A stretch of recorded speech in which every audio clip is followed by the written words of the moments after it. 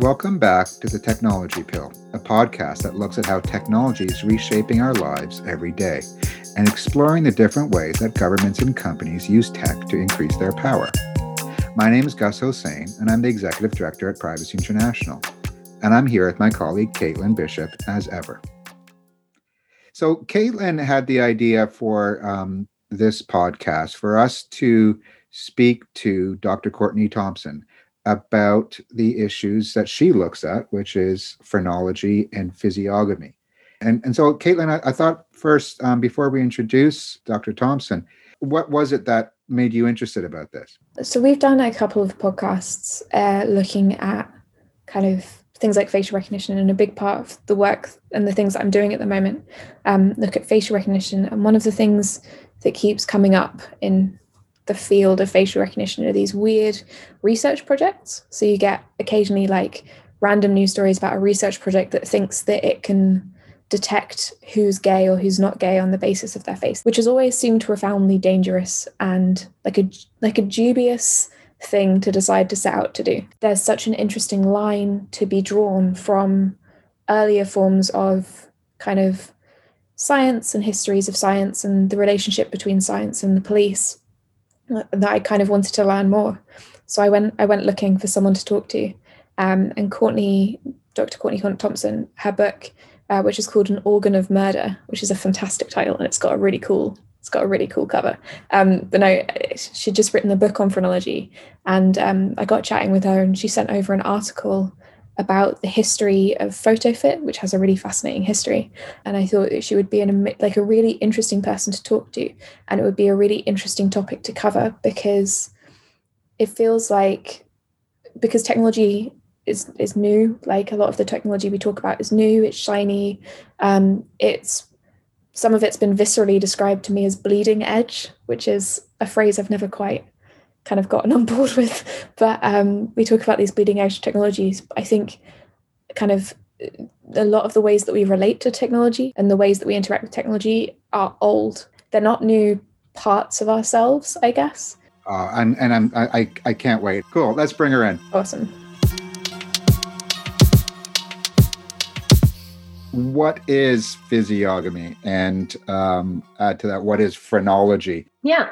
So physiognomy and phrenology are two sciences, two practices historically that often get confused. Physiognomy actually has a really deep history. It dates all the way back to the ancient world, to Aristotle. And we can define it as the art or science of reading character from the shape of the face. And I say art or science because depending on when you are in history, it can be seen as a very scientific practice, or it could be seen as more of an art.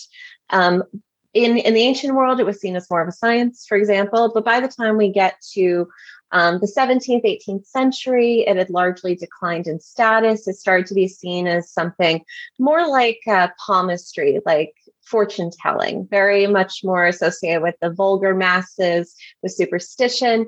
And then in the 18th century, it actually kind of gets a bit of a bump in the 1770s and the 1780s, because this Swiss minister by the name of Johann Caspar Lavater comes along, and he writes this beautiful, lavishly illustrated collection of physiognomical texts that are much more geared towards the bourgeois, right? So physiognomy gets a little bit of a bump in the 18th century, and that's probably part of what sets the stage for phrenology, which is our other science. So phrenology is very similar to physiognomy in that it's also about judging character, judging the nature of the self or the mind.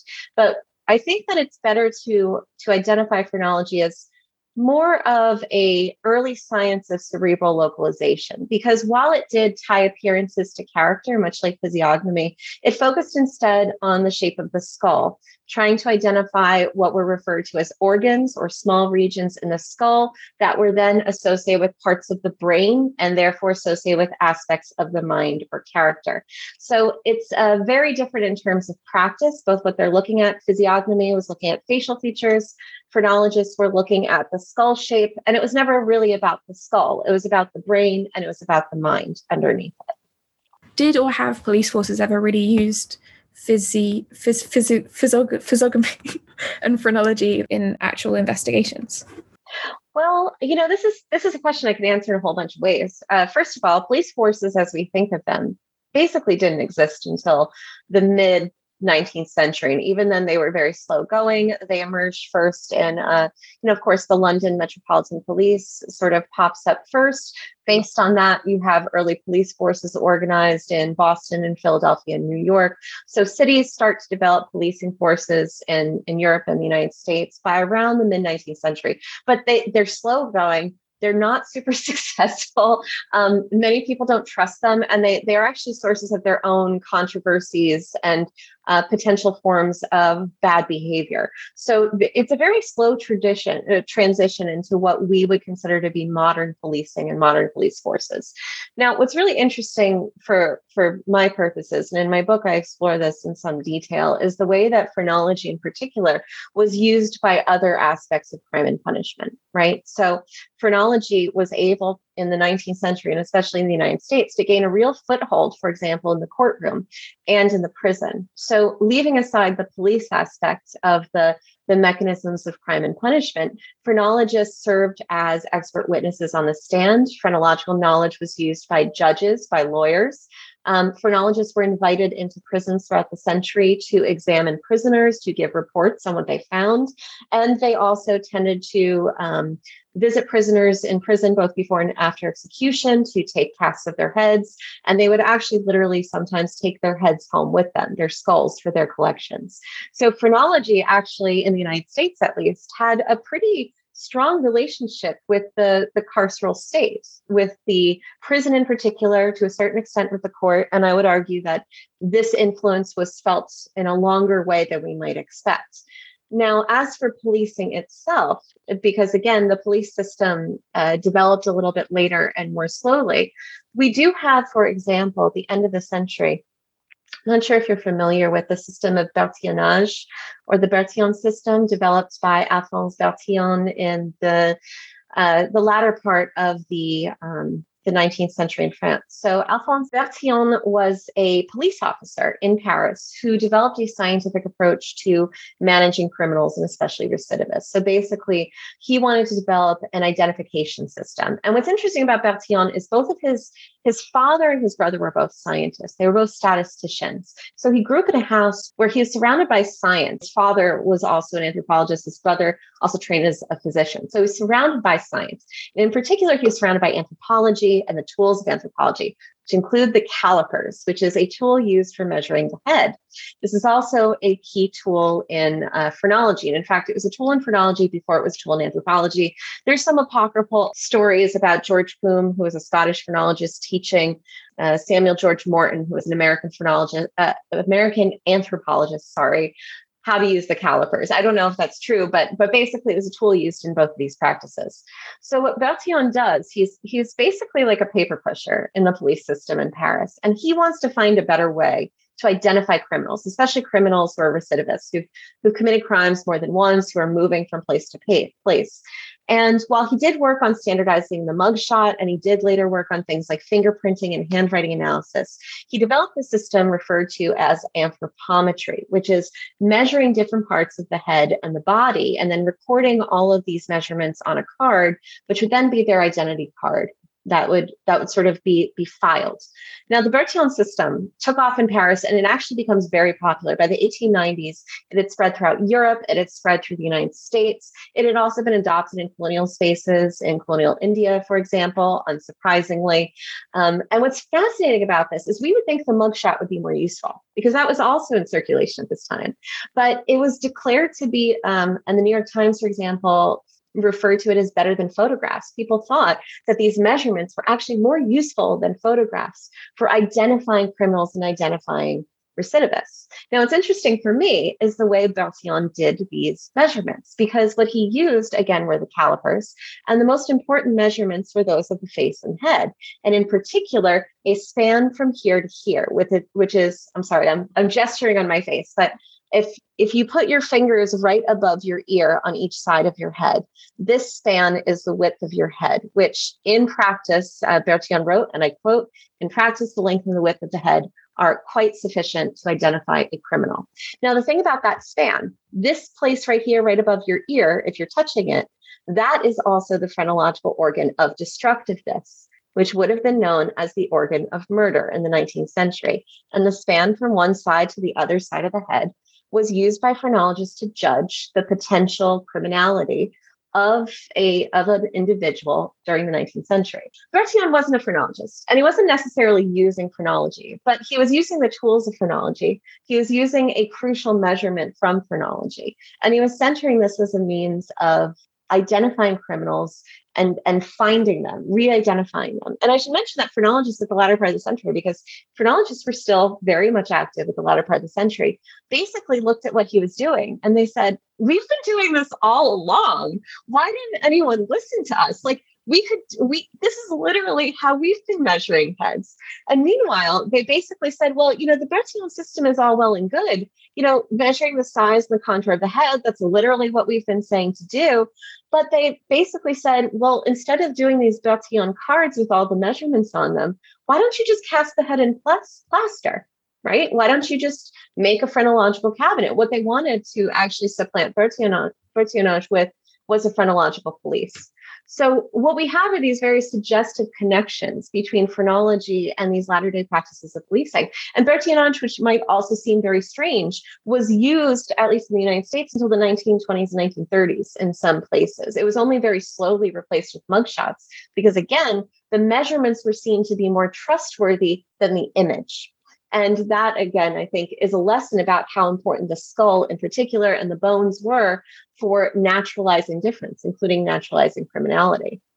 Can I just ask, so as you say, whether it's in the police or in court, what did an analysis sound like? Oh, that's a very good question. So it would depend. It would depend on the case. So sometimes you see phrenology just sort of referenced. They would cite phrenologists. They would cite phrenological things. What I find most interesting are two things. First of all, you do have phrenologists called to the stand or medical expert witnesses who literally use phrenology to tell us about the shape of the head. So, for example, there's this court case in the 1840s in Pennsylvania. A man by the name of John Haggerty was put on trial for the murder of his neighbor and his neighbor's family. So the defense attorney claimed that Haggerty, as a younger man, had been injured. He had been thrown from a cart, or I can't remember exactly the nature of the injury, but basically he had a depression in the side of the head from an injury he had received. And so the defense attorney explained the location of this injury based on phrenological organs. Basically said, it passed through marvelousness and hope and ideality. And if I had a phrenological bust in front of you, I could show you exactly where that injury would have been on his skull. So it was useful for mapping the skull, quite literally. But in addition to this, he argued essentially that this injury caused his bad behavior, right? So it was used to explain, especially criminal insanity and other kinds of criminal acts. Basically, the shape of the head could be used not only to predict potential bad behavior, but also to explain things like why this man was, why he acted out in the way that he did. So early cerebral localization, this is not unlike the case of Phineas Gage in its own way. So anyway, Haggerty's lawyer calls to the stand a phrenologist by the name of William Fonstock. And on the stand, William Fonstock basically does the same thing. He assesses where the location of the injury was. He explains it using phrenological language. And meanwhile, the judge then interrupts him, not to say, you're a phrenologist, get out of my court, but to ask instead, well, what about the organ of destructiveness, which, as I said, was the organ of murder, right? And the judge basically is demonstrating in this case that by the time we get to the 1840s in America, there was phrenological literacy. People knew what the organs were, they knew where they were located, and they knew that that organ in particular was significant, that it said something about the potential danger of this individual. Now, unfortunately for Haggerty, Fonstock basically says, no, the injury doesn't come near that organ. And Haggerty does later end up being found guilty and executed. And I have to wonder if that injury had come near his organ of murder, his organ of destructiveness, would he perhaps have been found innocent? I don't know. I mean, that's a counterfactual, so we can't say what might have been. But it is very fascinating to me that everyone in that courtroom understood the language, right? They understood the meaning enough to even ask about organs that nobody had mentioned. And I should say that when the prosecuting attorney basically He didn't question the phrenologist's credentials. He didn't try to throw phrenology out of the court. He went along with it. It was seen as valid, useful scientific knowledge. Now, those kind of explicit uses of phrenology are a lot rarer, probably for good reason than we might expect. But on the other hand, phrenological language finds its way into court throughout the 19th century, in particular through this phrase, propensity to destroy or propensity to murder. So when the organ of destructiveness was described in phrenological texts, the language that's given to it is propensity, basically saying that certain aspects of the brain, of the mind, lead one to behave in certain ways. So an organ produces a propensity to do X. And propensity in particular was used for the bad behavior organs, for theft, for murder, for fighting, these sorts of things. So over time, this language of propensity gets distanced from phrenology, but the phrenological assumptions that are wrapped up in it about this determinism, this notion of, again, the naturalizing of qualities of character continues on. And so this language of propensity continues to be used in medical legal texts, especially around issues like criminal insanity throughout the 19th century, and I would argue still into the present.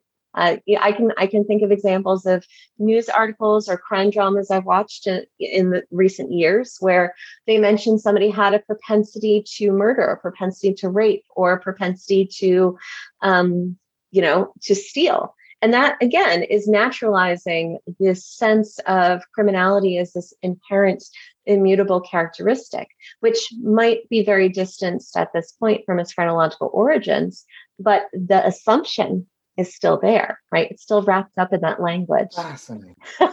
See, the thing is, once you start noticing it, you see it everywhere. And I haven't even told you about good and bad heads visually. So the language and the images of phrenology are very much with us, and they have real consequences, I would argue, right? Because once you start to say that some people are inherently in such a way, or that people that look a particular way are dangerous, once these images and this language sort of make its way into culture, it's very, very hard to lose them. It's very, very hard to get rid of them. Think, for example, of, I always tell my students to consider cartoons. In cartoons, what do bad guys look like, right? And where do these assumptions about what bad guys look like come from? And of course, they're racialized in particular ways as well. But they're also based in these phrenological assumptions about good and bad heads looking particular ways. I used to work for a charity that helps people in the UK born with cleft and people with visual difference. And the thing you see over and over and over and over and over and over and over again is, there's a villain in a movie. Does the villain in a movie have a burn, a scar, like some kind of visual difference, facial irregularity? And it's everywhere, and it's exhausting. It's strange, the connection that has been drawn historically and is repeatedly drawn in movies between beauty and good and, visual difference and bad. Absolutely. And of course, certain aspects, a hooked nose, for example, tends to code for all sorts of negative behaviors, but especially people who are greedy, people who are suspicious and you can't trust, untrustworthy. And of course, the hooked nose in physiognomy, historically in physiognomy, was something that's very much associated with people of Jewish descent. So we see how these assumptions are pretty powerful and pretty relevant. And when things like physiognomy and certainly phrenology take on these assumptions, what they do once again is they provide further validation for often quite racist or classist or sexist or ableist assumptions about ability, about potential, about character, further naturalizing them, making them seem objective, and in a crucial way, working their way into the way that we see and interact with people in daily life. That language, that story you just told about the basically the development of language of propensity, which is a term that you consider scientific and you consider legalistic, and you've, as you rightly say, I have seen it in movies, I've seen it in shows, and bright people use that all the time. You've drawn the arc of how a scientific method led to that as a determinant factor in society, and I also know as a human being, I do this all the time in a very social kind of way. And just to use a banal example, when I'm driving late at night I cast meaning to the shape of the headlights in my rear view mirror as to whether or not it's a good car or a bad car. It's just our brain is so easily thinks that way. But what you're writing about and what you're studying is almost like how that very human and sometimes very ugly human reasoning has been turned into science, which is then in turn turned into legalistic decision making. Oh, sure. But I also think, I'm sympathetic to a certain extent with our mid-century phrenologists, or at least perhaps not with our phrenologists, because I think a lot of them were terrible people. I should also say, it's complicated because mid-century American phrenologists, at least, were heavily involved in reform efforts. They were pro-penal reform. They were anti-capital punishment in general. They were pro-suffrage. They were anti-slavery. So phrenologists were really on the leading edge of a lot of reform movements, and yet a lot of their publications, nevertheless, reinforced sexist hierarchies and assumptions, racist and ethnic assumptions and hierarchies. So they, it's hard because there's this real tension in a lot of their writing where they argued against slavery, for example, but they also fundamentally believed that there was a hierarchy of racial difference, especially about intelligence. There were female phrenologists, including Lydia Folger Fowler, who was the second woman in America to receive a medical degree. And she published quite widely on both medicine and on phrenology. So we had very eminent female phrenologists who were also medical doctors. And yet the documents that they produced were very much along the lines of women are best in the home and a woman's chief responsibility is to her children. So that tension certainly exists. But I do find, what I'm always curious about when people often ask me is, well, then why did normal people get so interested in phrenology? Because that's the key, right? If this had only been relevant to elite scientists, then by the time they had discarded phrenology in about the late 1830s, early 1840s, the story would have ended, but it didn't end, right? The science, many of the elite scientists and early adopters moved on, but the public actually only got more excited about phrenology. So what led average people into the phrenologist's office? What led them to pay often quite a lot of money for phrenological reading? And I think it comes to a matrix of amusement. Sure, it was a fun pastime, but also anxiety, intense anxiety in the middle of the 19th century. You have in the United States and in various parts of Europe, a society that is rapidly industrializing, that is urbanizing. You have a lot of movement of people, immigration and emigration. You have a lot of political upheaval, right? From revolutions, regime changes, wars, and so forth. So you have this period where one is increasingly, as an individual in mid-century culture, especially in the United States, but certainly in Britain and France, right? You have a circumstance where one is constantly surrounded by strangers, and one has a lot of anxiety about those strangers. And in fact, I think a lot of the anxiety, and part of the reason why there isn't as much I should say, racial profiling in phrenological notions of criminality in the early part of the 19th century is because the strangers that most phrenological clients were most concerned about were other white people, were other people of European descent. Because if you're in a city and you're walking around, right, and you can see the people who don't look like you, and you can stay away from them. But what about these other people of European descent? How do you know whether to trust them or not? And that's why some of the most interesting things going on, and most of the criminals that phrenologists wrote about in the 19th century tended to be people of European descent, because they were obsessed with this notion. It's very much the sense of white people writing for other white people about how do we know who the good white people are. And of course, white being in quotation marks, because, somebody who is of Irish descent wasn't white in the same way, right? It's whiteness of a different color. What is very interesting about racial profiling, though, is, at least in the United States before emancipation, there was generally seen in phrenological and other non-phrenological writing, even among the very racist writing done by pro-slavery advocates, this assumption that people of African descent could not commit crime. They were incapable. They weren't smart enough. They were too servile. They were too passive. So they weren't dangerous. You didn't have to worry about them, right?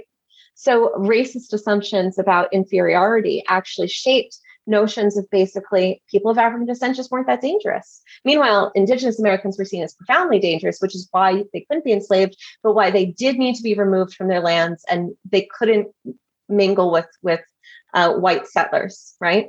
Now, after the Civil War, after emancipation, suddenly all of these people writing on race, less the phrenologists, but other racial theorists and scientists, suddenly start to look at people of African descent and see signs of criminality that they had never worried about before. Because suddenly you don't have this abject body. You do not have enslaved people. You have free Black Americans in society who become re-racialized in this way that is that starts to fix criminal actions on the bodies and on the faces, I would argue, on the interpretation of signs of the body that essentially make racial profiling in the decades after the Civil War. So race and crime is very complicated as it relates in these documents. And I should say by that point, post-Civil War, the phrenologists were not participating in this re-racializing process per se.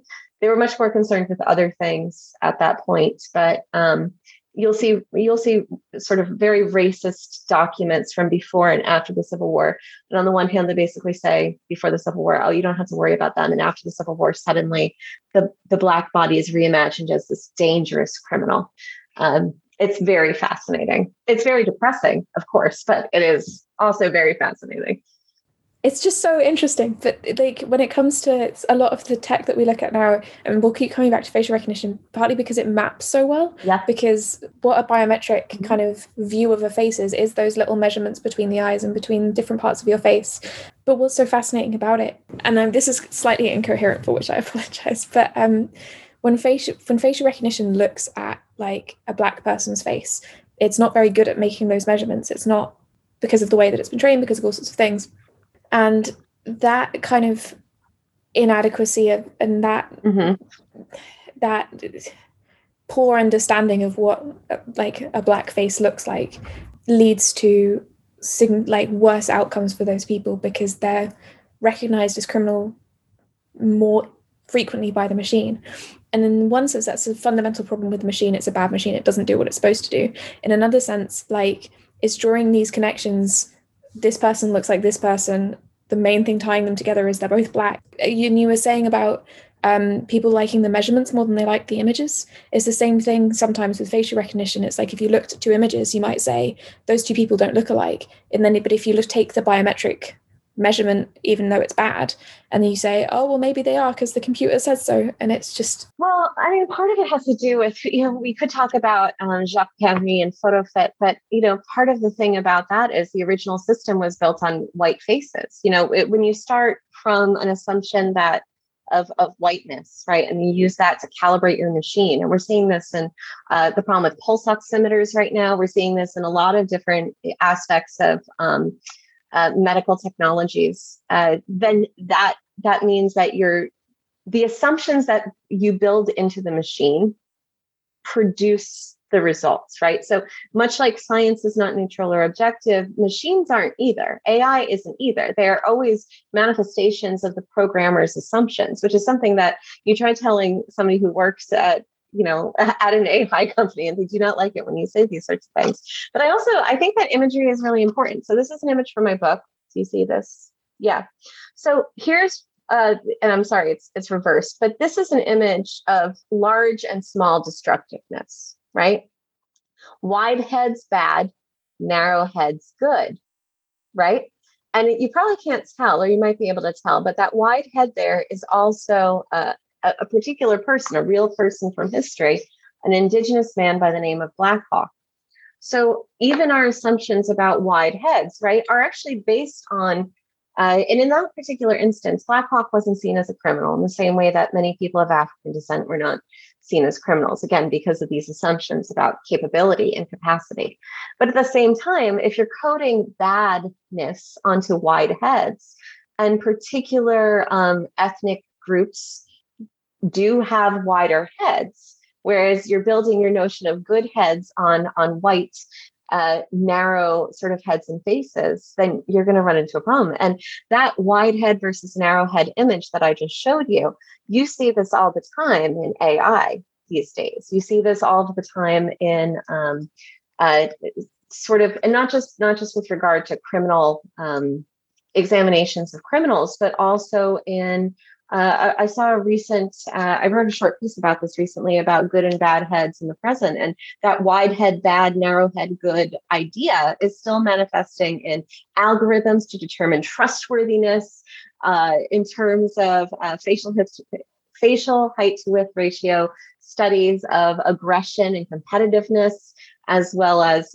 whether you should hire somebody. So these kinds of assumptions about what kinds of heads are good and what kinds are bad are still either being rediscovered within, and you can't see this on the podcast, but I used air quotes, rediscovered in air quotes.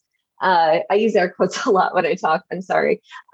They're either being rediscovered in the present as reality, or they're being replicated because of our social and cultural assumptions are making their way into the way that these AI studies and facial recognition programs are being written and developed.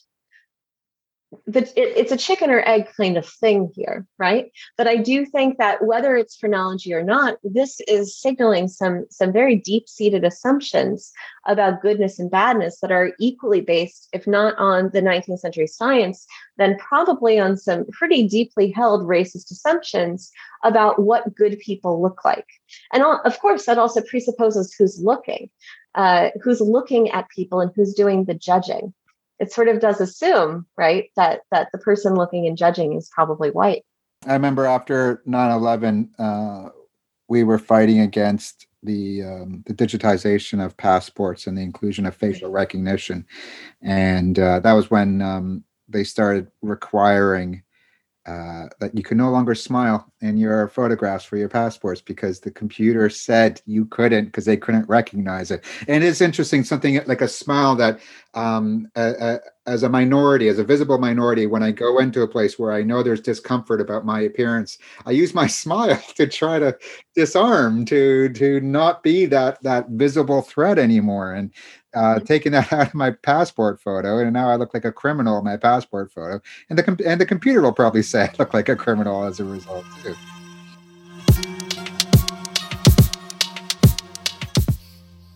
I actually wanted to bring up the PhotoFit thing. So you sent me an article about PhotoFit that was fascinating. So I wanted to talk about it because it was very, very interesting. Yeah, no, this is one of my little pet projects that I discovered a few years ago in an archive, a board game from the 1930s in Britain called Physiognomy. And it's a physiognomical board game. And I just thought this was the neatest thing. But of course, I'm writing a book on 19th century America. What do I have to do with this 1930s board game? Like, I don't have time to work on this. But I couldn't stop thinking about it because it's such a weird thing, right? Who would make a physiognomical board game? And then who would play it, right? And in fact, I actually had the chance, and I write about this in the article, to play the board game. And it is hard to play as it happens, because it requires you to make certain kinds of physiognomical judgments that are not necessarily as familiar to us in the present, right? A lot of the values of appearance have changed. Beauty norms, cultural norms, and expectations have changed, as well as the language, the way they describe different facial features. It might just be British English instead of American English, but I also think that there is something to the time dilation here of this was produced about a century ago. But the question, who created this, is where it gets really interesting. So as I examined this weird board game, I discovered it was produced by a man by the name of Jacques Henry, who was a French-Canadian enthusiast of character. So he wrote a few books. One of them was called Character from the Face. One of them was called The Face of Man. And basically, these were physiognomical books published in the 1930s was the first one, and the 1950s was the second one. So at the same time that he was writing his first book, he also produced this board game, basically as a tie-in, which is sort of brilliant. I mean, I should have come up with a board game to go along with my book. That would be wonderful. But the idea of the board game was essentially to reinforce the lessons of the book about how to judge faces, how to judge, again, strangers, how to judge others around you. So even though this is, we're in the early part of the 20th century, we still have this interest in physiognomy, at least enough so that he kept publishing up through the 1950s. Now, around this time, and I'm going to say more about the board game in a second, but around this time, by the time we get to I'm trying to find the exact date here because I want to be accurate in my discussion of this weird board game. By the time we get to the 1960s, Jacques Penry starts to work with the British Home Office, the Police Research and Development Branch. So he was actually basically asked for, and then part of this is because he had become a talking head. He had become sort of this pop scientific figure, started appearing on British television through the 50s and 60s. So he appeared on the BBC at least twice that I can tell, talking about his method of creating composite faces, which is actually exactly what you do in the game. You use different facial features, eyes, noses, and mouths, and you put them in a frame of a face to build a face that then has to correspond to a particular character type. So there's this sort of cut and paste sort of effect as you fill in the eyes, you fill in the nose, you fill in the mouth, all to try to get to a specific character set that you've been told to create. So in the 50s and 60s, Penry is on British television. He's talking about this method for basically constructing faces, and the police get interested. So now we're back to the police.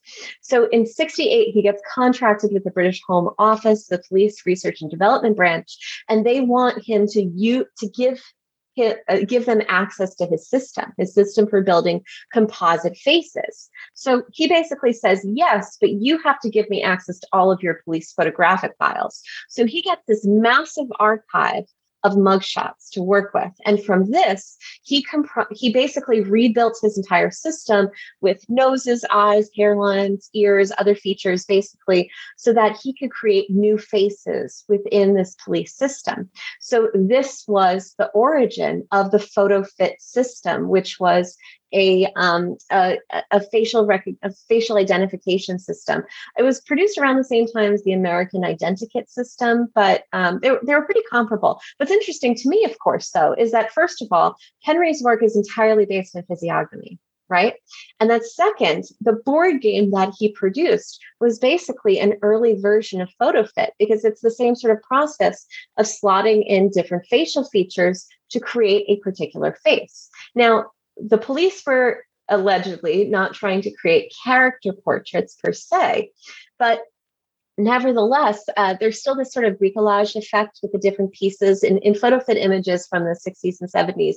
You can sort of see the cutouts, like you can see where these eyes are from one thing and this nose is from something else. And then over time, the PhotoFit system actually was an object of research and study in the 70s and 80s.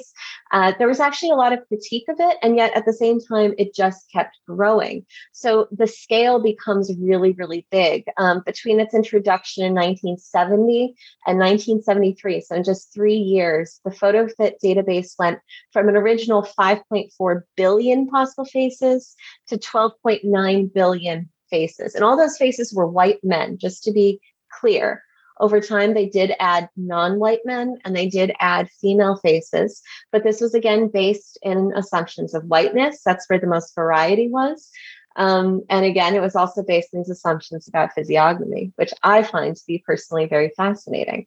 In the same way that we're still replicating phonological language and imagery, when we use facial identification, we're still using physiognomy. And I just want to add just really quickly, he never denied this. Right? He actually said in interviews, Penry actually said in interviews that basically, yes, the system I use in PhotoFit is the same as the board game, right? Which was a profoundly physiognomic program. So maybe the physiognomy, again, was stripped out of it, but the connections are still there and still suggestive. What does it mean when you have a physiognomist develop your identification system? That is still more or less in use today, or versions of it are still in use today. It's also been interesting. Weirdly, we've done increasingly work on public procurement, and it's also really interesting to hire a private contractor and give them loads of fairly confidential data that they otherwise wouldn't have had access to allow them to develop a system, which is a model that we see again and again and again, and is in and of itself quite problematic. And again, when he appeared on the BBC when he was talking about this, he was he wasn't already a part of the police. They basically saw a physiognomist talking about physiognomy and his facial system on the television, and they decided, aha, that's the guy we want to develop a facial recognition system. It's also some of the descriptions, like the character options, like you talked about one where the woman's supposed to be magnetic. And it's such a familiar descriptor because it's familiar to me from like Agatha Christie, where she describes like magnetic women who are, and you see the picture and I'm like, that's not how I imagine them, but that's interesting. Yes. I mean, there's really interesting things. I mentioned in the article that to get back to smiling, right? The only faces you can construct within the system with smiles are women, because of course, women are expected to smile in a way that men are not. The curved hook nose, of course, is associated with avarice and a lack of trustworthiness. Again, coded for, even though these were all white faces, there's still this kind of coding for Jewishness. I would suggest probably that there's some coding for Irish facial features as well in the system. So there's a lot to unpack, as with all things. The problem, of course, is that we don't always take time to unpack them. When you open up the newspaper, you watch television, they show a composite image of a potential criminal.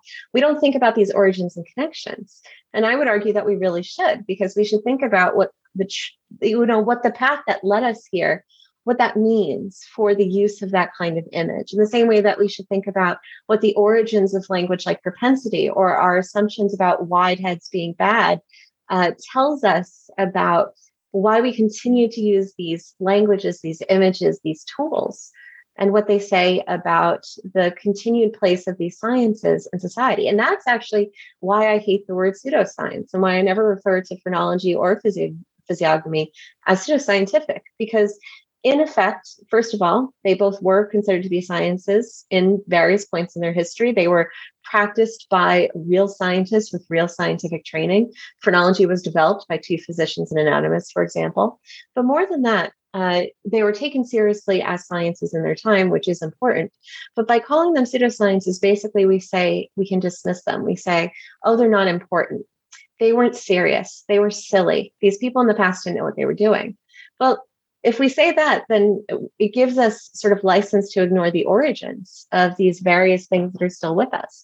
It allows us to sort of ignore the way that we have naturalized racial and sexual difference, or the way that we have naturalized criminality, for example.